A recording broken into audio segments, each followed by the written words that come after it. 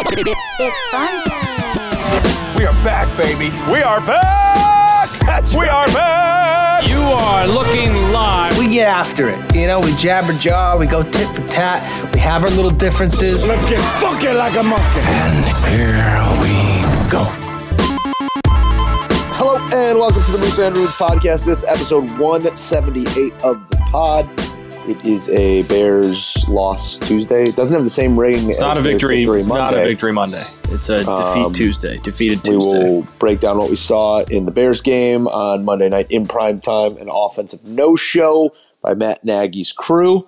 We're also going to whip it around the NFL, do a little college talk. World Series could come to a close tonight. Tonight being Tuesday, October 27th, with the Los Angeles Dodgers just one win away from their first World Series since the 80s. We'll do a little buy or sell. We'll throw you some locks of the week, and we will send you on your way. Matt, first and foremost, a disclaimer before I ask you how you are. I don't have it today. Bears took it out of me last night. Bears really took it out. It's a low energy pod. It's a low energy pod. And I apologize right off the bat. How are you? Sad, upset, angry, a little hungry, a little tired. You know, all of the above. Those could all be related. Yeah, they probably are. They probably are. But they all stem from the same root, which is Monday Night Football last night, I think. And I think if we want to get to the root of the root here, the root of the Bears' issues appears to be the offensive line. And just from a schematic standpoint, Matt Nagy's general misunderstanding of what an offense is. Like just his inability to come up with a good idea offensively. There's individual things you can point to. You can gloss over it. You can do whatever you want here. But if someone 5 years is to ask me, when were you out on Matt Nagy? I'm sure I could point to things well before this past Monday. But running a toss play on 4th and 1 to Cordero Patterson, sub your own 40. That to me was hand over the play sheet to somebody else. That was the moment right there for me. I think it was I think might have came over the course of the game last night. I think that was a bad moment, obviously, and I think what stuck out to me was how predictable that play call was, because it seems like most Bears fans kind of thought in the back of their head that's exactly what they were going with, probably because we've seen it so many times before. Like, but why are you going to get 7 yards removed from the line of scrimmage on 4th and 1 with a wide receiver? We've talked about it before. We don't hate Cordero Patterson in the backfield as kind of your secondary, but right now kind of has to be their secondary back. That could have been Saquon Barkley, a healthy Saquon Barkley in the backfield on 4th and 1. What are you doing running toss? You're running toss into the boundary. Line up in the eye, or put 3 tight ends on the field. Look where Aaron Donald is and call ISO away from him. You have a 6'3" running back who can pretty much just fall forward and pick up that first down. I completely agree with that. But what that is an offensive coordinator who has zero faith in his offensive line to block running attacks between the tackles. Now, I don't know why that gets any easier, why he has any more confidence outside of the tackle box. It does. It's an easier block to just try and line up in the eye and run a choice route with a tight end before you run a sweep. Like it just time and again, it looks like there is no offensive momentum. One, because Nick Foles is throwing off his back foot and is scared witless because of this offensive line's inability to protect, inability to block run. You can't do anything offensively if your offensive line can't do anything. If we're handing out blame here, 70% of it, 60% of it is on this O-line, and the rest is on Matt Nagy. I don't blame Nick Foles for much last night. He made one really bad decision. Couple bad decisions. One he got away with. One got picked in the end zone. That was a terrible call. But again, schematically, why are you cutting off half the field and having Nick Foles, who's not mobile anyways, rolling to throw across his body? Why is Jimmy Graham not on the field? Even if you're not going to run that fade route to him, put him on the backside and make him think about him, make him shade. And I think Greasy or Riddick before that play noted it, it's a little bit odd. Jimmy Graham's not on the field. He's been their red zone target all year, and you brought it up also on the 4th and 1 route. You would have liked to see a choice route to a tight end before a toss. My out on Matt Nagy is his his usage of these tight ends. I mean, obviously, there's so many things that you can put. You see Cole offense. Kmet go up and make a Rob Gronkowski-like catch in the first quarter. Not only that, the the very next play, it was only a 7-yard pickup, but he made a really nice play on kind of a broken Nick Foles rollout to come back to the ball and pick up 7 more yards. He's the only guy that made plays on offense all night. And that literally was it. I tweeted it last night. He had 2 catches for 45 yards after the first 2 plays of the game. Offense plays of the game, was not targeted. Didn't have any catches. Was not targeted again. Demetrius Harris was targeted like 4 times. Cole Kmet's he's a good blocker too, which I also don't understand. The Demetrius Harris project needs to end, and I'm not talking about just targets, but him being on the field. He's always around an issue. He's always giving something up. He's always missing an assignment. It's just, I don't understand what the hesitation on Cole Kmet is right now, because you see him out there and he looks like he can be a problem. He looks the part. Is he ready to be 100% of what he's going to be? No, but it's time to figure it out on the fly. I just struggle with the coaching decisions that are being made. And there's so many more than that too, because there's so many times we were preaching about this even with Mitch too when he was in. When this offense gets into tempo, when they get into a rhythm, when they get moving, that's when they move the ball. That's when you have a chance, because that's going to help out your offensive line, because their pass rush is going to get a little bit tired. The Rams can't sub people on and off the field as quickly, so that's going to give your offensive line a little bit of an advantage. That's when this offense seems to move. That's when the offense moved last night. And then the Bears got into the red zone, and instead of keeping kind of everything going, he stops, huddles, gets everybody. I know you want to get some red zone sets, but keep things moving. You need to keep up momentum. Do what your teams do well. Put your team in the best chance to succeed. And he never does that. Joe, how many times before you? I'll let you finish. Let me finish this first. How many times you've played football a long time? You're an offensive. You played offense your entire career. When you have a bad offensive line, when you have a very aggressive pass rush, what's one play, one type of play you can run, one thing you can do that maybe gets that defensive line, that aggressive pass rush, thinking twice that maybe they can't come as aggressively? I mean, you probably want to run a draw play. You want to run a draw? You want to run a screen? Maybe. How many times did they do that last night? How many times did they run a draw or a screen last night? None. 0. They did not run a single. You would think you have Aaron Donald, you have Leonard Floyd, who's trying his hardest to get sacks. He's coming as aggressively as he can. Maybe have a chip play to a tight end and flip one out. Maybe have Montgomery, a little chips. Do something. He's unable to adjust to what defenses, what teams are doing. Sean McVay coached circles around him last night. Sean McVay attacked what the Bears don't do quite as well as other things that they do well, and it worked. And then the Bears defense was out there the entire time. Matt Nagy can't adjust. I think just as much as the tempo offense gives them momentum, it also does something else that's very important, and it doesn't give Matt Nagy time to think. Yeah. Because when Matt Nagy has time to think, he comes up with bad ideas. Pretty much exclusively, he comes up with bad ideas when he has time to think. When he comes out of a timeout, when he comes out of halftime, when he comes out of a review, never coming out of breaks with time to think, does Matt Nagy do something productive or positive for this offense? It's perfectly outlined by their third quarter scoring differential. They are a minus 36 in the third quarter. I tweeted it last night. There is no bigger tell of a poorly coached team or a coach who just doesn't have it than third quarter scoring discrepancies to the tune of minus 36. What that tells me is that you go into the locker room and either your guys 100% don't believe in whatever you're saying, or you're saying something and then you get out to the field and you have an inability to execute the changes in the game plan. And I put that more on the coach than I do on the players. It's an inefficiency in communication.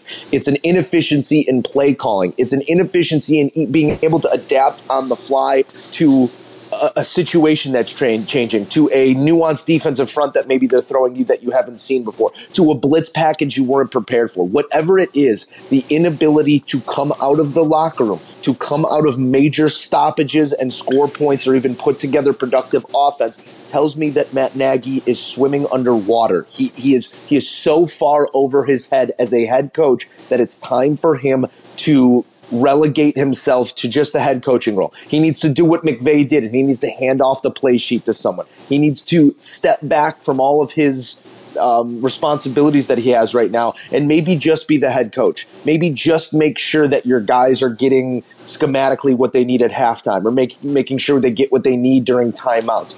Maybe not worrying about what the play call is going to be on 3rd and 6 coming out of that timeout is more important. He needs to tend to the personalities and let someone else tend to the play calling. Whatever the chain of power right now is with the Chicago Bears offensively, it's corrupt. It's not working. I agree. I couldn't agree with more. And like, honestly, by most of my complaints, they all are with Matt Nagy, the play caller. From all reports, like the locker room, he hasn't lost the locker room. Like he's a decent like personality control, like all that we say is can't call a freaking lick of offense. And that's what I'm saying. That's why I couldn't agree with you more. Just focus on being the head coach of this football team. Everybody, every aspect, whatever. But you cannot. I shouldn't say you can't, because some people can't. He clearly cannot balance the entirety of running a football team, game planning, and calling the plays, being in the moment.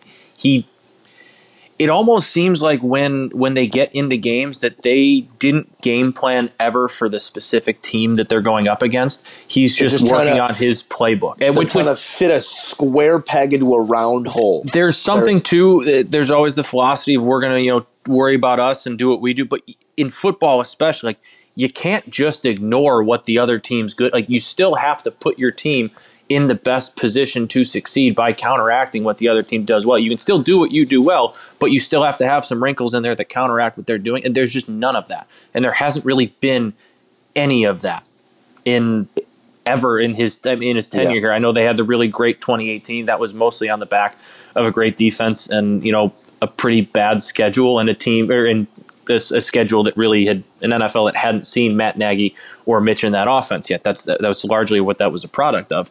This is the rest of the league has adjusted to what Matt Nagy does, and in 2 years, year and a half, he hasn't adjusted back. That's a really big problem. Let's talk about this defense a little bit, because all in all, they did come out of the locker room. Akeem Hicks just got held again. 14 points in the third quarter. I don't think there's a flag that can save the Bears. No. In that game last night, but Akeem Hicks and Khalil Mack were being blatantly held throughout the game. But you hold the Rams to 10 points in the first half. You keep it a touchdown game. That's really all you can ask for. And then your offense comes out anemic in the second half. You give up 14 points, and there's your ball game. I did feel like in the third quarter there, after a couple of the exchanges in possession, I did feel like they let go of the rope for a second, but then they came back out there. They continued to play ball. You score a defensive touchdown late to, make your defensive rating look better, make your defense look better. But I think that if the Bears come out and give the effort that they did defensively last night, you should be able to win a football game, because I don't think 24 of those points that they gave up were on the defense. No. I'd say maybe 17 of those points were on the defense. You at least have to sustain a drive to allow your guys time to get to the sideline, catch their breath, think what they want to do defensively. There was none of that in the third quarter for the Bears. So I put 17 points on this defense. And if my defense is, again, throughout the year, they've averaged like 17.6 points per game. If that's what you're averaging, giving up, if you're a top 5 scoring defense in the league, that's all that I can ask of my Chicago Bears defense. I would say last night, from watching them, I'd give that defense probably like a B- effort. And like you said, only about 17 points around that. I thought early on, especially, throughout is more because I think they were on the field so much and got tired.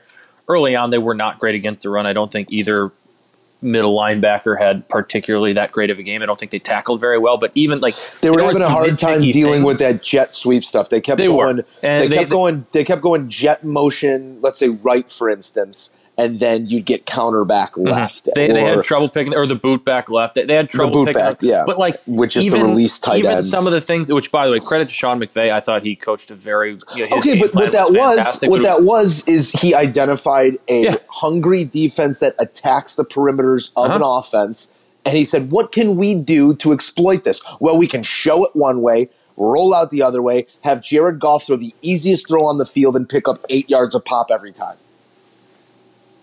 I couldn't agree with you more. I don't know.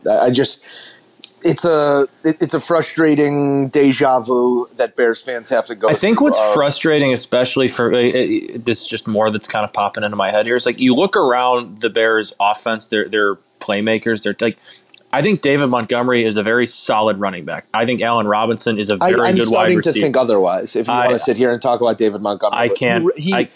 Even a couple plays that they had blocked up last night, he gets lost in the mix. He just runs into the back of people. And I had the thought of, like, when you get David Montgomery, when you reset the offensive line 2.5 yards beyond, when you reset the line of scrimmage 2.5 yards, as rare as that is for the Bears, there were a couple of occasions last night where, when is it on David Montgomery to find the second level and break one? When is it on him?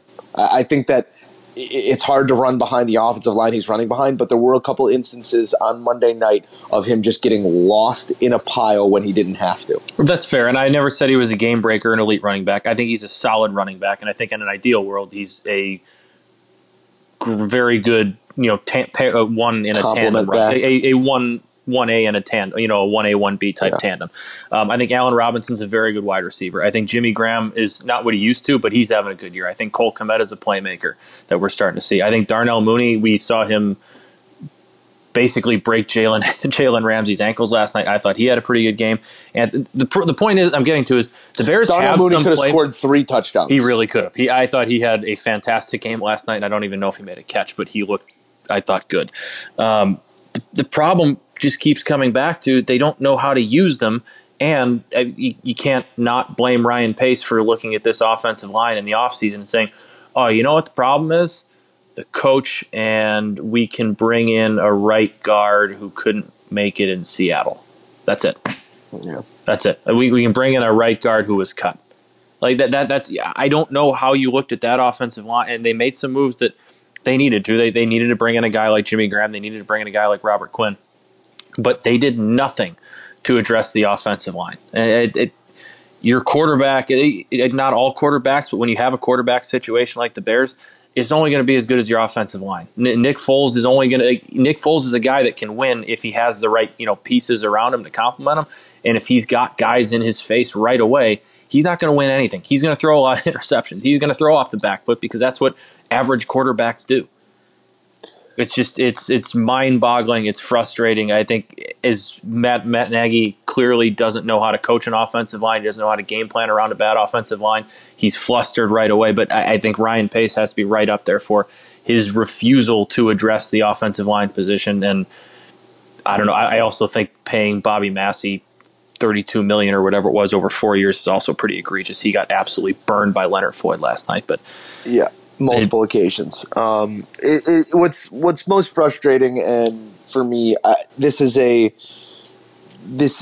on a treadmill as Bears. Yeah, it's the same thing we've seen before. We're running on a hamster wheel because this is what we've seen before, and sitting at 5-2, second in the NFC North right now with nothing but opportunity ahead of you.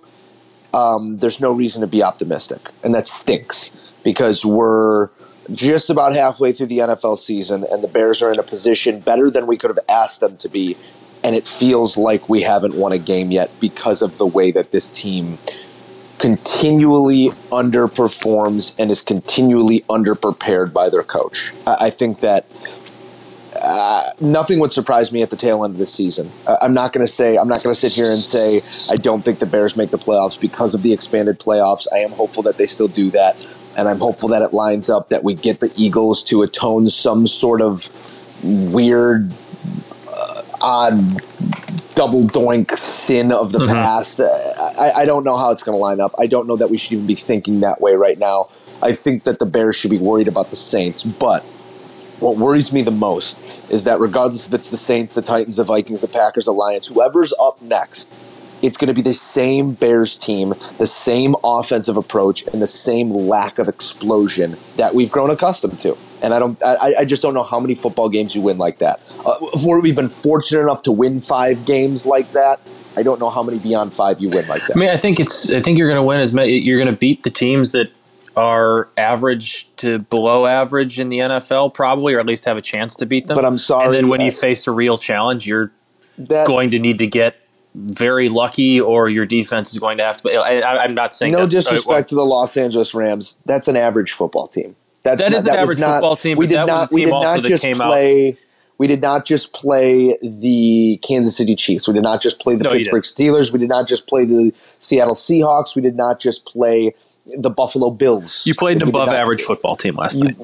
An average to above-average football team. If you look at what the Rams have done this season and where their wins have come, last night was an opportunity that we let go. The Rams completely have beat us. The Rams have beat us, the Washington football team, the New York Giants, the Eagles, and the Cowboys. They have literally beat the NFC East and the us. Bears. They lost to the 49ers and they lost to the Bills. The jury is still out on they're an unproven football team. And I would not be surprised if they travel to Miami on a short week and get dealt some reality against a Dolphins team that's heading in the right direction. Because after that, it's the Seahawks, the Bucs, the 49ers, the Cardinals, the Patriots. They don't get an easy game until 12-20 against the Jets after the Dolphins this week. So I'm just, the jury's out on the Rams for me, and I say that to outline how disappointing last night was. That's a fair point. Let's get into some other stuff around the league here, because we're going to have the same conversation about an anemic Bears offense and an offensive line that can't stop water. So let's hit the music and let's pull up some scores and let's see what happened in the NFL this past week. Pretty wild Sunday. On Thursday night, it was the Giants and the Eagles. Eagles edging out the Giants to the tune of a 22-21 victory, getting it done in the fourth quarter. Carson Wentz, 360 yards, his best passing total this season. Just two really bad teams. Game had a very Maction type feel to it. It did. Daniel Jones falling in the first half. Make fun of it if you want. Kid was flying, trying to get the job done. If that game is anyone's fault, it's Evan Ingram's fault for dropping that pass that would have ended the game. I think Daniel Jones is getting laughed at for the fall, but not necessarily. Like, it's funny that he fell. They're not like, oh, he's so bad. Orchestrated a drive, was focused, did what he needed to do, but it was not enough for the 1-6 Giants, who are just one game out of the lead there, 1.5 games to the league. It's going to be a fun race down to the finish there. At 2-4-1. Sunday, Lions and Falcons. Lions got it done 23-22. It was literally just the battle of the cursed teams, the battle of the teams who love giving up leads, and in the end, the Falcons were the one to give up the lead. Lions coming through on a late drive from Matt Stafford, getting the job done by 1 point. Honestly, my takeaway from this was the uniforms. I thought it was one of the worst uniform matchups I've ever seen. They had like the Falcons had like the red fading into black alternates, and then the Lions countered that with all gray. It looked like I was watching an Arena League game. Browns versus Bengals. Browns win 37-34 despite the best efforts of Joe Burrow to bring back the Bengals. He went for 406 and 3 touchdowns, looking like he's going to be a mainstay in this league regardless of where you put him. He's very good, and unfortunately he's with the Cincinnati Bengals. We'll see what that franchise can do to put some pieces around him, but Baker and the Browns will now move forward without Odell Beckham, who tore his ACL trying to tackle a player after a Baker interception, how appropriately that is. But 20 points in the fourth quarter, a total of 34 fourth quarter points between these two teams goes the way of the Browns. I refuse to buy into Baker Mayfield yet. This is what he does all the time. He beats up on a bad team and then plays a good team and is terrible and then beats up on it's an endless cycle. My takeaway was what you were talking about earlier, Joe Burrow, and I actually think the Bengals have some decent building blocks on that offense. They obviously have Burrow. Joe Mixon's a very good running back. T. Higgins looks like a real threat as a wideout. Obviously, Tyler Boyd's been doing it there for a couple of years. So they got some nice, young, talented building blocks, I think, on that offense. The Steelers and Titans. Steelers win 27-24 in what looked like a game between two playoff teams. Mm-hmm. That looked like a game between two teams that have designs beyond the end of this season. And I say that with all of the pain and anguish of a Bears fan. Steelers, I've been saying it throughout the last 3 or 4 weeks here. To me, it's the best team in the NFL. They're showing it. They are the last undefeated team at 6-0.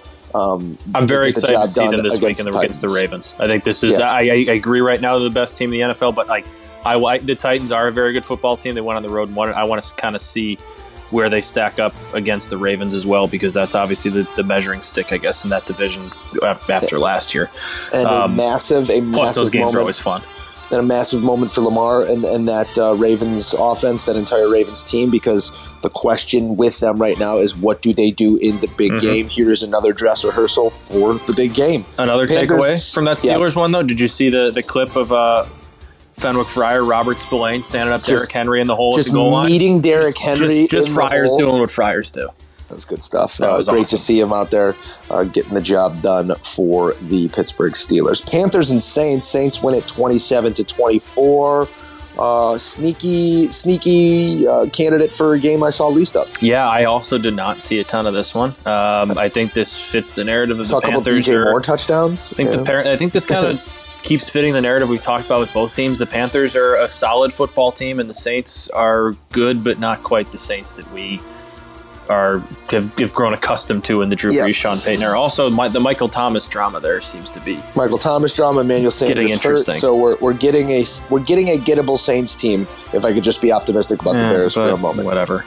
Bills and the Jets. The Bills win at 18-10 despite They not couldn't scoring score a one touchdown for me, Joe. One touchdown. That's all I needed. That's all any of us needed. Lost a good chunk of change on the Bills over the weekend. Thanks Josh Allen. But they went 2 field goals in the second, 2 field goals in the third, 2 field goals in the fourth, to total 18 points to the 10 of the Jets, who did not score a point in the second half. A yuck fest. When did the Jets start? I mean, do they start shopping Sam Darnold? Because there's some teams out there that would probably be interested. And see the Dallas Cowboys taking a flyer on them, right? I don't know. I think that's an off-season move. How do you bring in Sam Darnold into Dallas or wherever it may be and ask him to orchestrate an offense? I don't know. But speaking of Dallas, Washington 25, Dallas 3 in an absolute no-show, and this was the laydown moment for the Dallas Cowboys. They might have won their last game of the season. They might be done. They might be #done chained. Andy Dalton gets his block knocked off. We had to see that one too many times. Just a complete no-show from Dallas in what was a pick'em in Vegas. You lose by 22 to the Washington football team.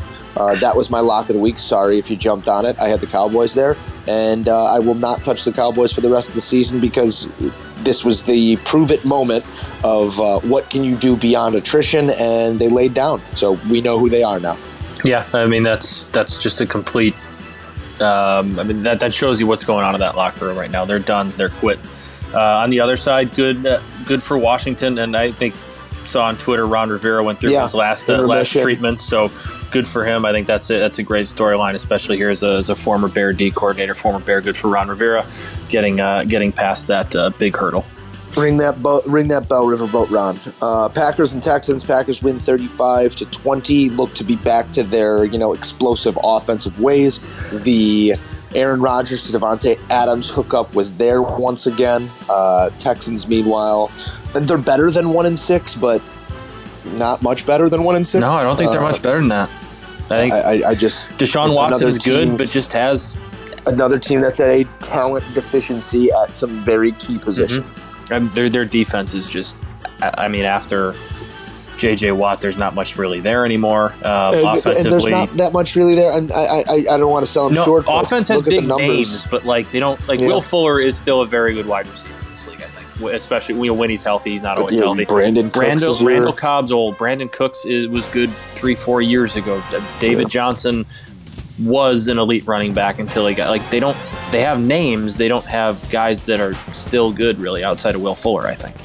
Buccaneers and the Raiders. Bucks make their statement 45-20 against a middling Raiders team, to be fair, but this was the most complete effort we've seen out of Tom Brady. 33 of 45 for 369 and 4 touchdown passes. Leonard Fournette seemed to find his footing despite having Chris Godwin back, despite having Mike Evans on the outside, despite the idea of Antonio Brown being in that offense.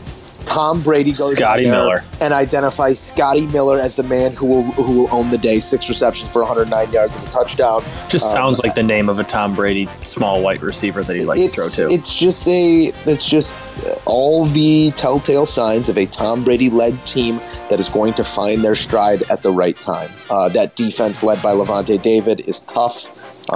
They have an attitude about them. Looks like the most complete team in the NFC to me right now. The Seahawks are also very good. Seahawks are really good. I think the Seahawks are very, very good. I think the Buccaneers, after the way they've looked the last couple weeks, look like the most complete team to me. But I think if you take the Seahawks too, I wouldn't say you're wrong. I just think right now the way the NFL's the game of what have you done neither for me lately, defense. obviously. I don't think either of those defenses has the ability to stop those opposing offenses. That could be like 100-point total there. That could be like a 50-50 ball game. And I'm all for it right now. All for it. Chiefs and Broncos. Chiefs win it 43-16 in the quietest 43-point performance you'll ever Seriously. hear. Snowball.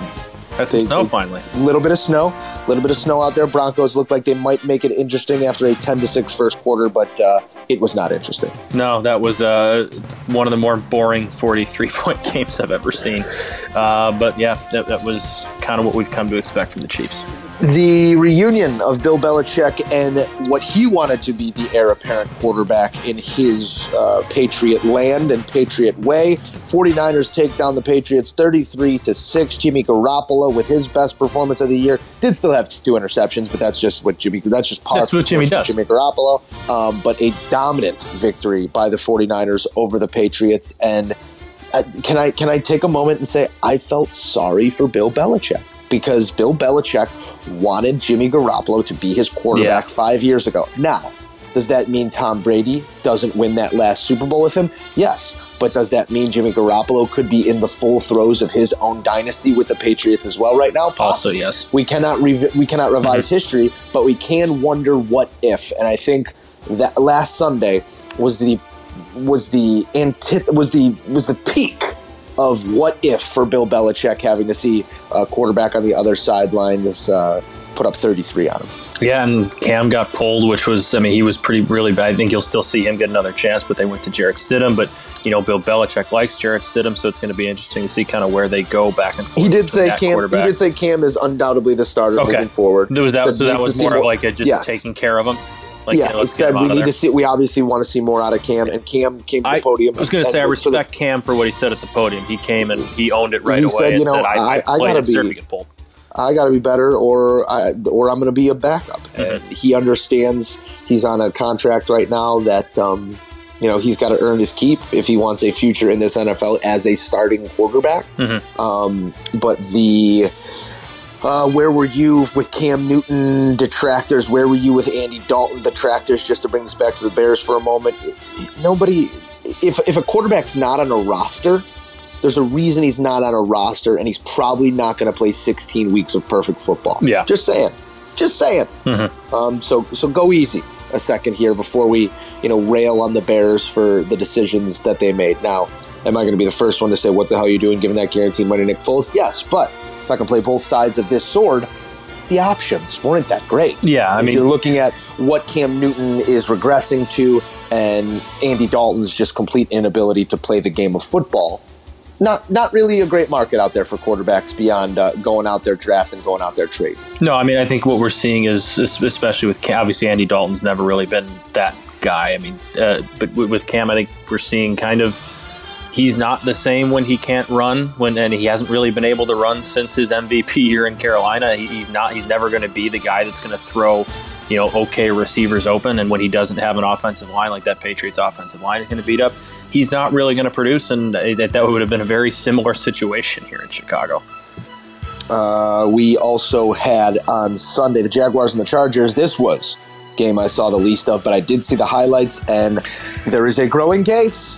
There's a growing case. Just saying. There's a growing case. He's looking like what you want a rookie quarterback to look like. He's minimizing mistakes.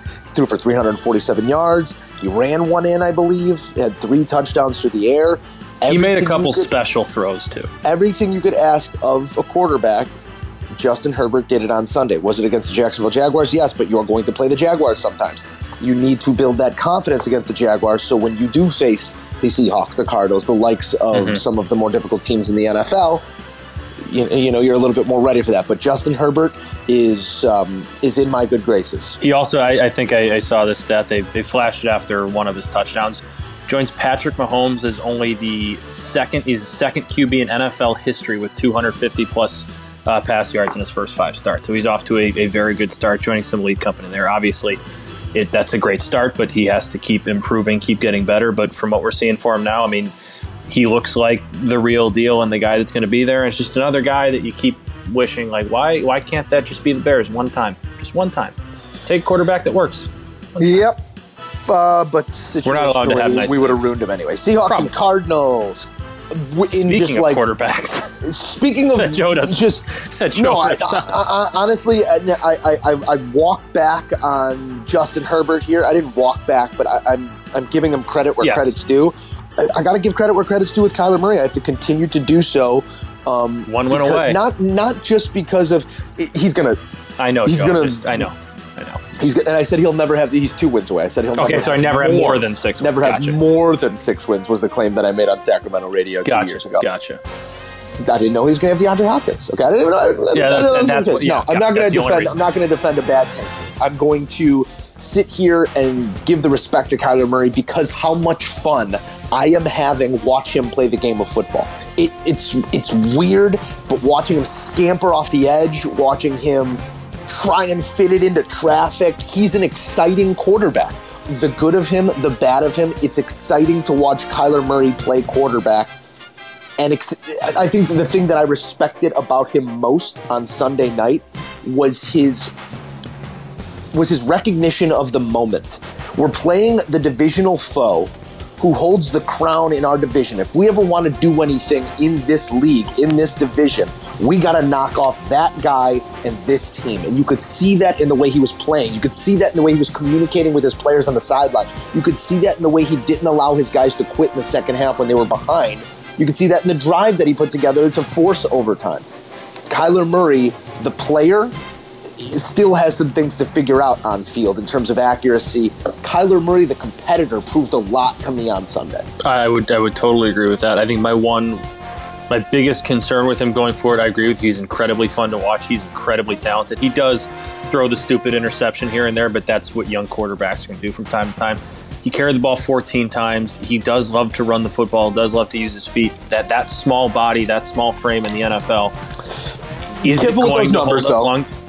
Careful with those numbers because a good number of those are where most quarterbacks would be throwing it into the second row. Kyler Murray recognizes that he can go get 3 yards. Okay, like he can get the edge and get 3 yards. So I agree. I agree with your sentiment that being in the position that he has to play the game more like Russell Wilson than Lamar Jackson. Which I think that's also something you can learn as you get older.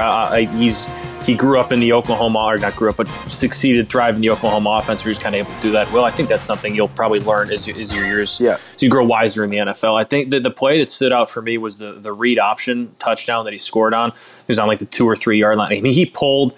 Seattle kind of had both the pull and the give covered.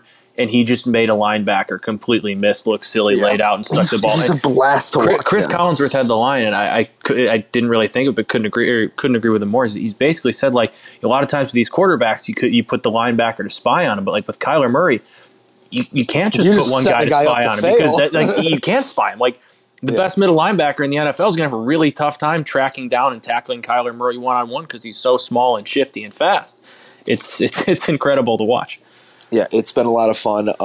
I got to give you Joe's fantasy moment of the week. Love it. Can't wait. I started Zach Ertz, and he's on IR. That's Matt's fantasy very moment nice, of the week. Very nice. I was getting tanned by my cousin Natalie, and I had shout out Natalie. I had Tyler Lockett and the Bears defense left over. She had her flex in, which was Henderson, the running back for the Rams.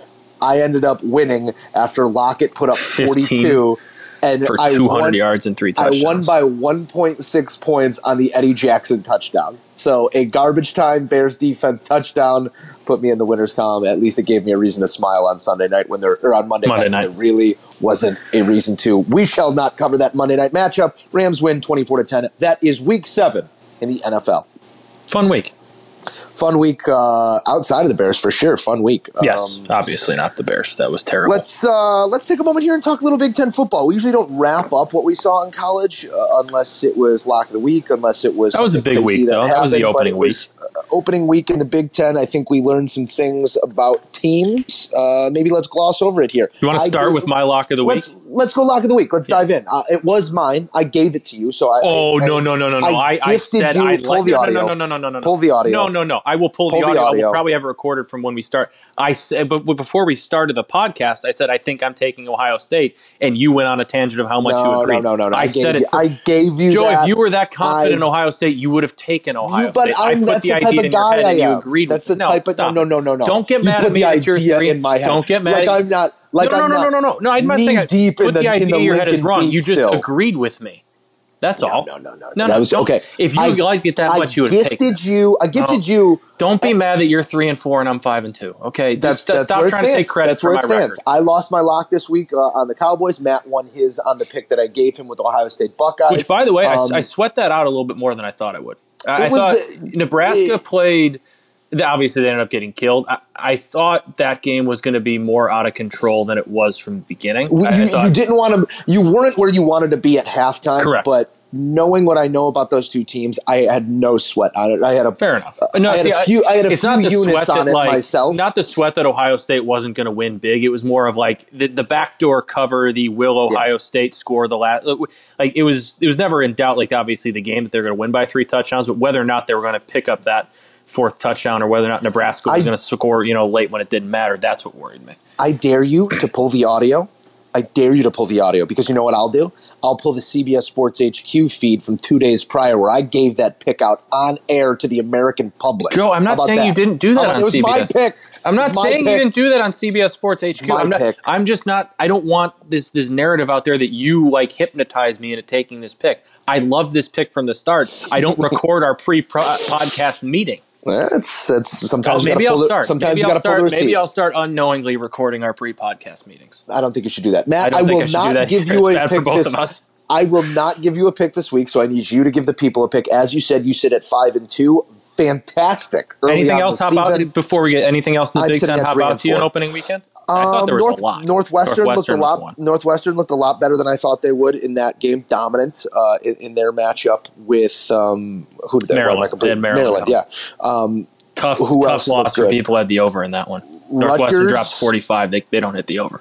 What Rutgers week is it in college football right now? It's weird because week 8. I was trying to find it's Big Ten week 1 and Wisconsin tags Illinois on Friday night. The Scotties are going to be good. Apparently they're going to throw the ball, but that Mertz kid is hurt or has COVID, so he's not their top 2 be quarterbacks available. At least have COVID. I had a really fun tweet about Mertz cheese that go check it out. Whatever. Northwestern tags Maryland 43-3. Looked more explosive and more dominant than a Northwestern team I can remember. It is Maryland, but I don't care. Still, 45 Northwestern versus Northwestern versus insert worst team in the Big Ten here has never really been 43-3. So Ohio State tags Nebraska. Penn State upset by Indiana on a BS call. He was down. The ball touched the ground before it touched the pylon. I'm sorry. There are 2 frames. There are 2 frames from that video that show you that ball was on the turf before it hit the pylon. Whatever. I have no dog in this fight. He was down.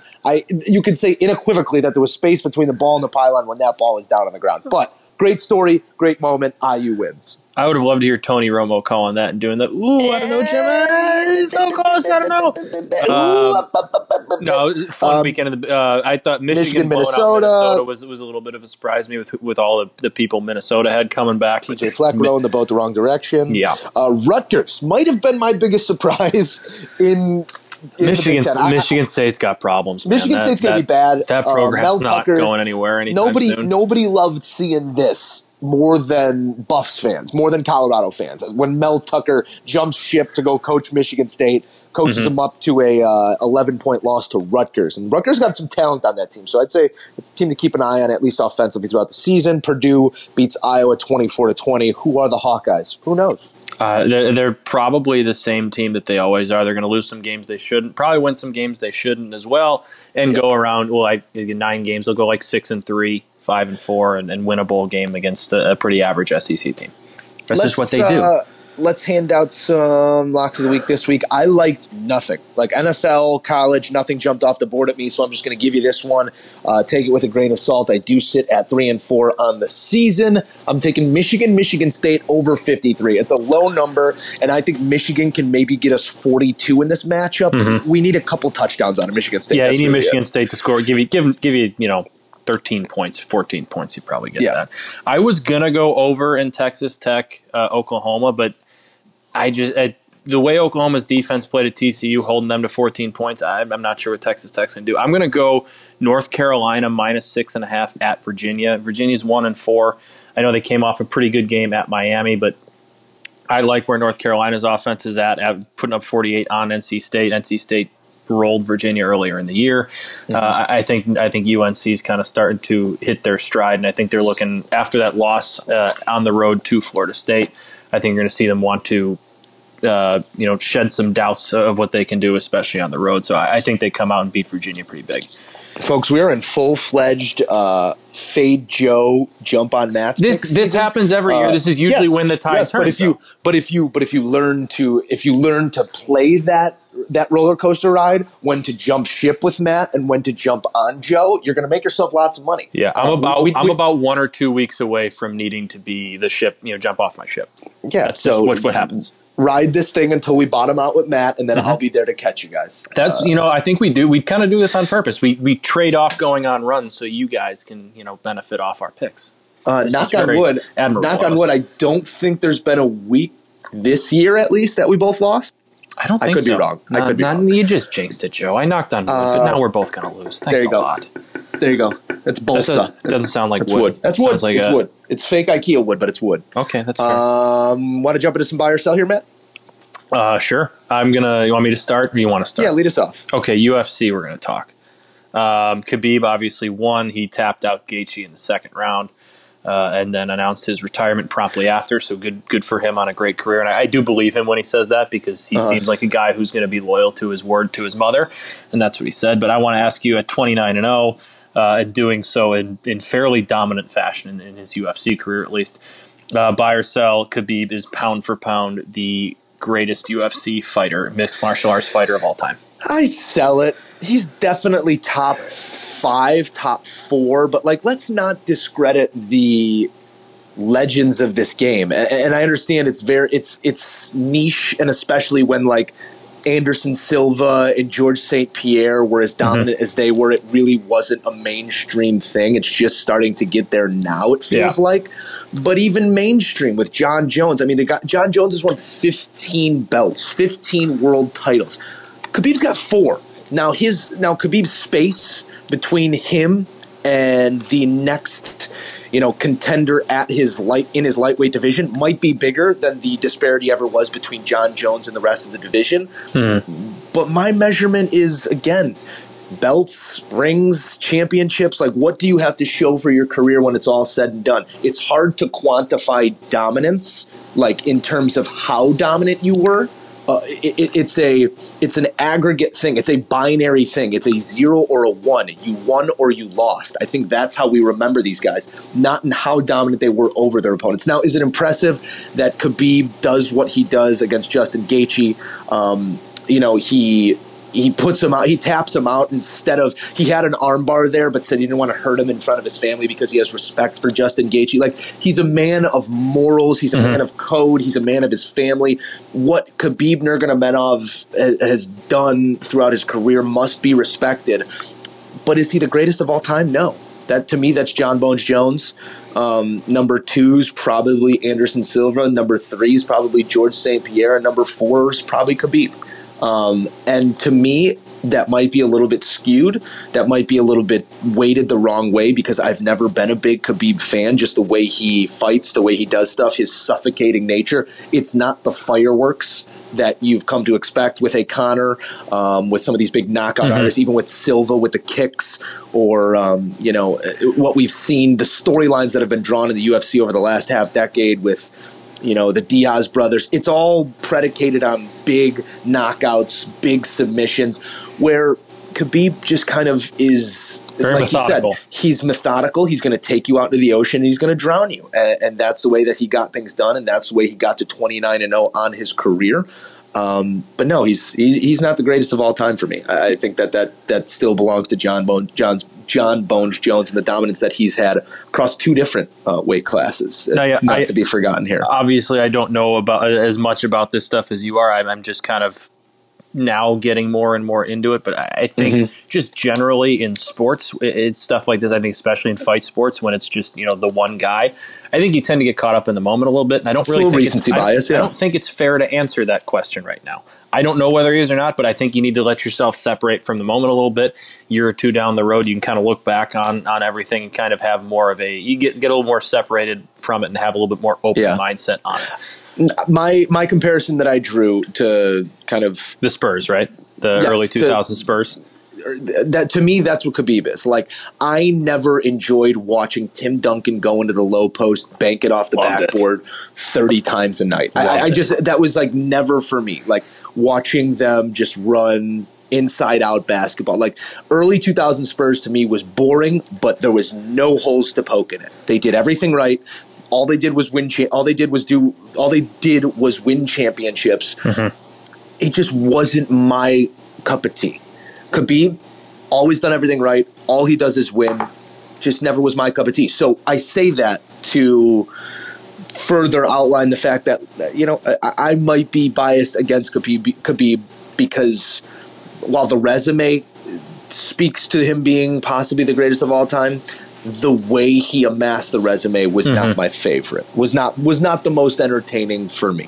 And hey, shout out you for owning up to that. All right, Matt. I got one for you here, too. There is a World Series that could come to a close here on Tuesday night. The Dodgers lead 3-2 after a win in Game 5. A wild Game 4 knotted this thing up, extended the series a little bit. Randy Arozarena falling between third and home. Bad throw. Everyone's seen the play by now. Matt, buy or sell. This thing ends on Tuesday night. The Dodgers are world champions at 4-2. I'm going to sell it. I like the pitching matchup for the Rays because the Dodgers are kind of going bullpen game. The same thing, which hasn't worked. Which has not worked for anyone this postseason. No. Not just the Dodgers. Anybody.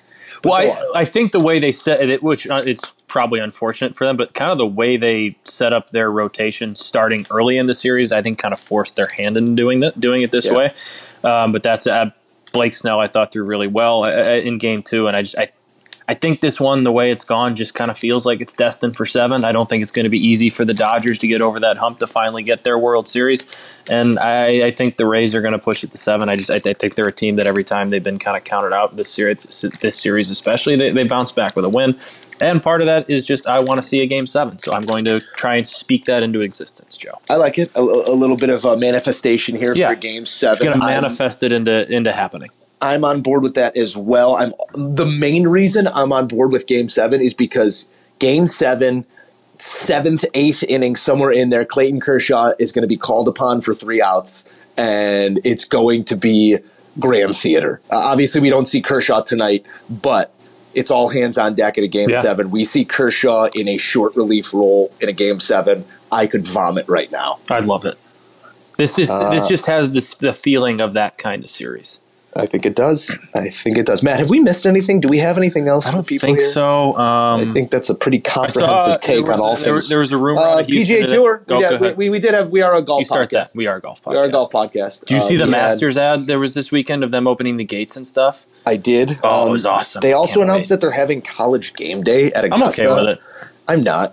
Okay, keep that off the grounds. Let's have it. Let's have it. Hey, why don't you do college? We'll do College Game Day from the Hooters that John Daly hosts. Perfect. Pre-Masters. Perfect. I'm with that. I'm okay with it. It's fine. We did see a taste of Tiger Woods over the weekend at the Zozo Championship. Opened up with a 4-over round that just took him out of the contention. Further proof that on today's PGA Tour that you cannot have 9 bad holes. With the rate that people make birdies at, even if you come out and you shoot sub 70 rounds for the next 3 days, not that that's what Tiger did. I think he was sub 70 twice, if I'm not mistaken. I didn't see the scores, but yeah, I think you're right. you're not going to win. You're probably not going to even top 25 because of the rate that birdies are made on tour. I don't care if it's at Wingfoot or if it's at Sherwood Country Club at the Zozo. Guys are making birdies. Guys are shooting red numbers. You need to start hole number 1 on Thursday ready to make as many birdies as you can, and I'm not sure that Tiger has that. My hope is that Tiger Woods has enough game to just make the cut at Augusta so it's not embarrassing. Yeah, Tiger's always, to me, he's going to be one of those guys that's always just kind of hanging around at Augusta. Even Freddie Couples finds ways to make cuts at Augusta. My biggest, I wanted to ask you, and not really buy or sell, but sometimes we do over-under. Tiger and Phil played together on Sunday, both at pretty much the bottom of the field, playing for nothing. So I want to say over-under $50,000 in side action between the two of them in that round. I'm going to take the under. I think that the Tiger-Phil relationship, while it has come back from the vitriol that it was marked by through their early playing careers, I still don't think they really like each other like that. I think Tiger is still the toast of the tour, and I think Phil resents that a little bit. I don't know.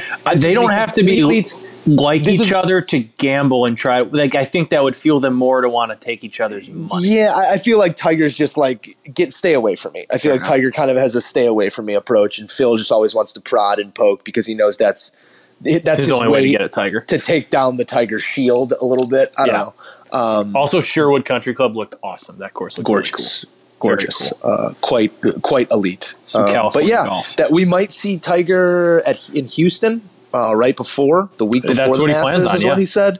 So interesting lead up there. I mean, if I was him, I'd already be in a cabin at Augusta playing every single day if they'd allow it. But maybe he will. It's going to be really, really interesting to see that course, and I hope that CBS does a good job with the aerials because, I mean, you've been there, Matt, and you could probably speak to it better than I could, but the grand expanses of grass that are usually covered with fans, on 13, that corner, different spots come at like 9, the green side at 18, the hill downward to 18 where it's just packed with fans for 4 days, or for 7 days, for talking practice rounds. Seeing this place on camera with no fans on it is going to give us, while it's not going to be the same experience of a normal Masters, it's going to give us a very unique experience. You're going to see a lot more of the course. Of what Augusta is. And I hope that CBS does a great job with kind of taking advantage of that in the absence of some of the things that we love about this tournament so much, that being the patrons, not the fans, the patrons. Have no doubt that CBS is going to do a fantastic job like they do every year. Matt, you got anything else for the people? That's it. That's all I got for you. All right. Well, we hope you enjoyed this episode of the Moose and Runes podcast, episode 178. Thank you for bearing with us, Bears fans. Hopefully we got a victory to talk about next week. It is the Bears and the Saints from 325 action. Soldier Field. 325 kickoff. 325 kickoff. A little bit of a wider viewing public to see the Bears. You got it's a daylight savings time too, so the clock's daylight save. Everything's working against us here. Yeah. Everything's working against us. Well, you get an extra hour of sleep on Saturday. We trudge on, though, Matt. We trudge on. We continue to bring you what you need here on the Moose and Roots podcast. Continue to get at us on Twitter. Send us your mailbag questions. We love hearing from you guys. We love when you guys get involved and make this podcast yours. It's why we're doing it. It's why we'll continue to do it for you, the listeners. For Matt, I am Joe. Talk to you guys soon. May God give you for every storm a rainbow, for every tear a smile, for every care a promise, and a blessing in each trial. I swear I've seen a lot of stuff in my life, but that was awesome. Chicken on the steak was phenomenal.